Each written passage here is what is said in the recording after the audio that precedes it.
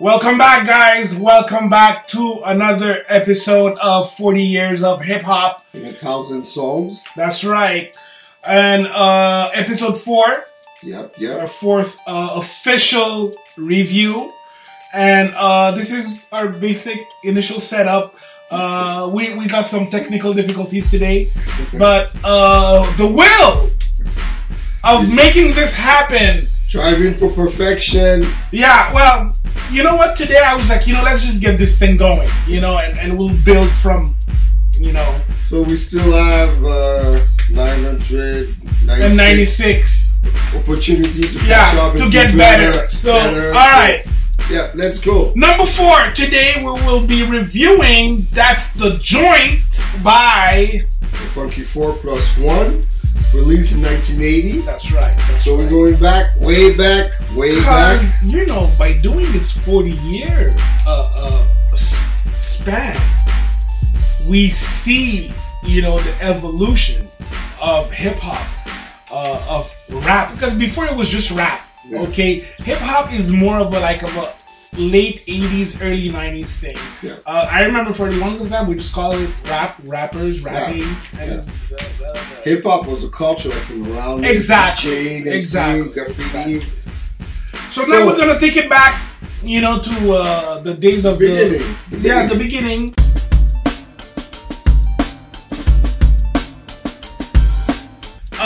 Even though the Funky 4+1 were there since 1979, because we will have a song from them from 1979, but this one was, to me, it was very impactful, and because historically they were the first to come out with a song before Sugar Hill Gang. They were, but a lot of people it says it's Rapper's Delight. That was because it was the mainstream commercial that worked commercially, but. There were other ones. They were the first that had a real 12-inch vinyl release. Definitely. And I will say that Rapper's Delight was the more commercial success. And that's it. Originality. I came out with a 4. 4, okay. I'm at 3.5. Because back then, in 1980, if you listen to a lot of rap from there, it was really... Oh, it was weak. There was no production. It was weak. It was just rapping, blasting, talking. It was talking over a beat. Yeah. They didn't have the sequence of 4 bars. It wasn't on point yet, No, it wasn't. It wasn't on point. It was just, you just talking and the beat came on. Well, again, because we're still, don't forget that MCing evolved from just a guy doing announcements on the microphone. Yes, announcing the party because he used to be the DJ. And after it elevated to my DJ's this, my DJ's that, he cuts the mic twice as nice. Say, oh, that's it. And it became, now they started to hub because the MC started giving shout. Oh, my peeps is over there. Oh, look at the lady crossing the street. It started coming like a freestyle because they were MCing the ceremony. Masters of Ceremony. That was the real official title of MC. But they were just relating what's happening in the event and the moment. That I would say that evolved into MCing, into rapping as we see it now. Yeah.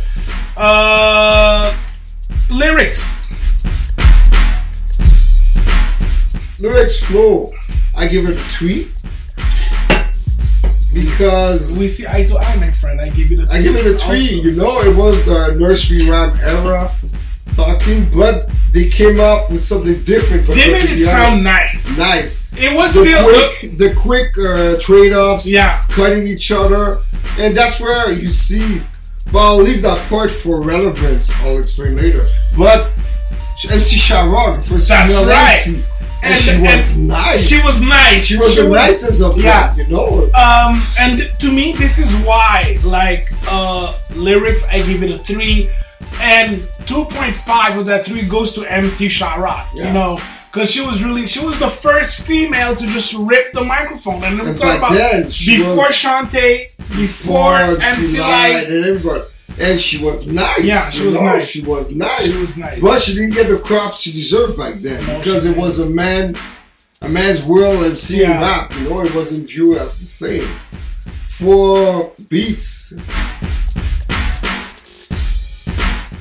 I give it a 3. Me too. It's a cool beat. Well, so that's first of all, it's just a disco sample. Yes. It's a sample it's from it's something. This group called A Taste of Honey. They had like a few hits. One of we're gonna boogie woogie woogie till we just can't boogie no more. Something like this, but it wasn't a lot of work production. It was cool. Yeah, it was just like, and again, that was that most of the rap songs that were made from that era were just like, you know, a break. Yeah, that's from a disco beat, and they just looped it. That's why Curtis made a song, These Are the Breaks. Break it up one time! That's it. It was a break and somebody spitting while talking about it.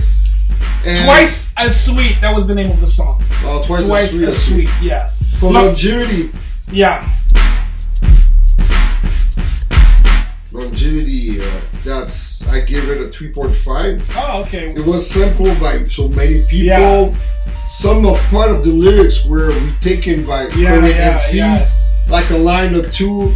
That's the joint. That's something everybody say. That's the joint. The Black Eyed Peas, before they totally sold out, okay, and became what they are.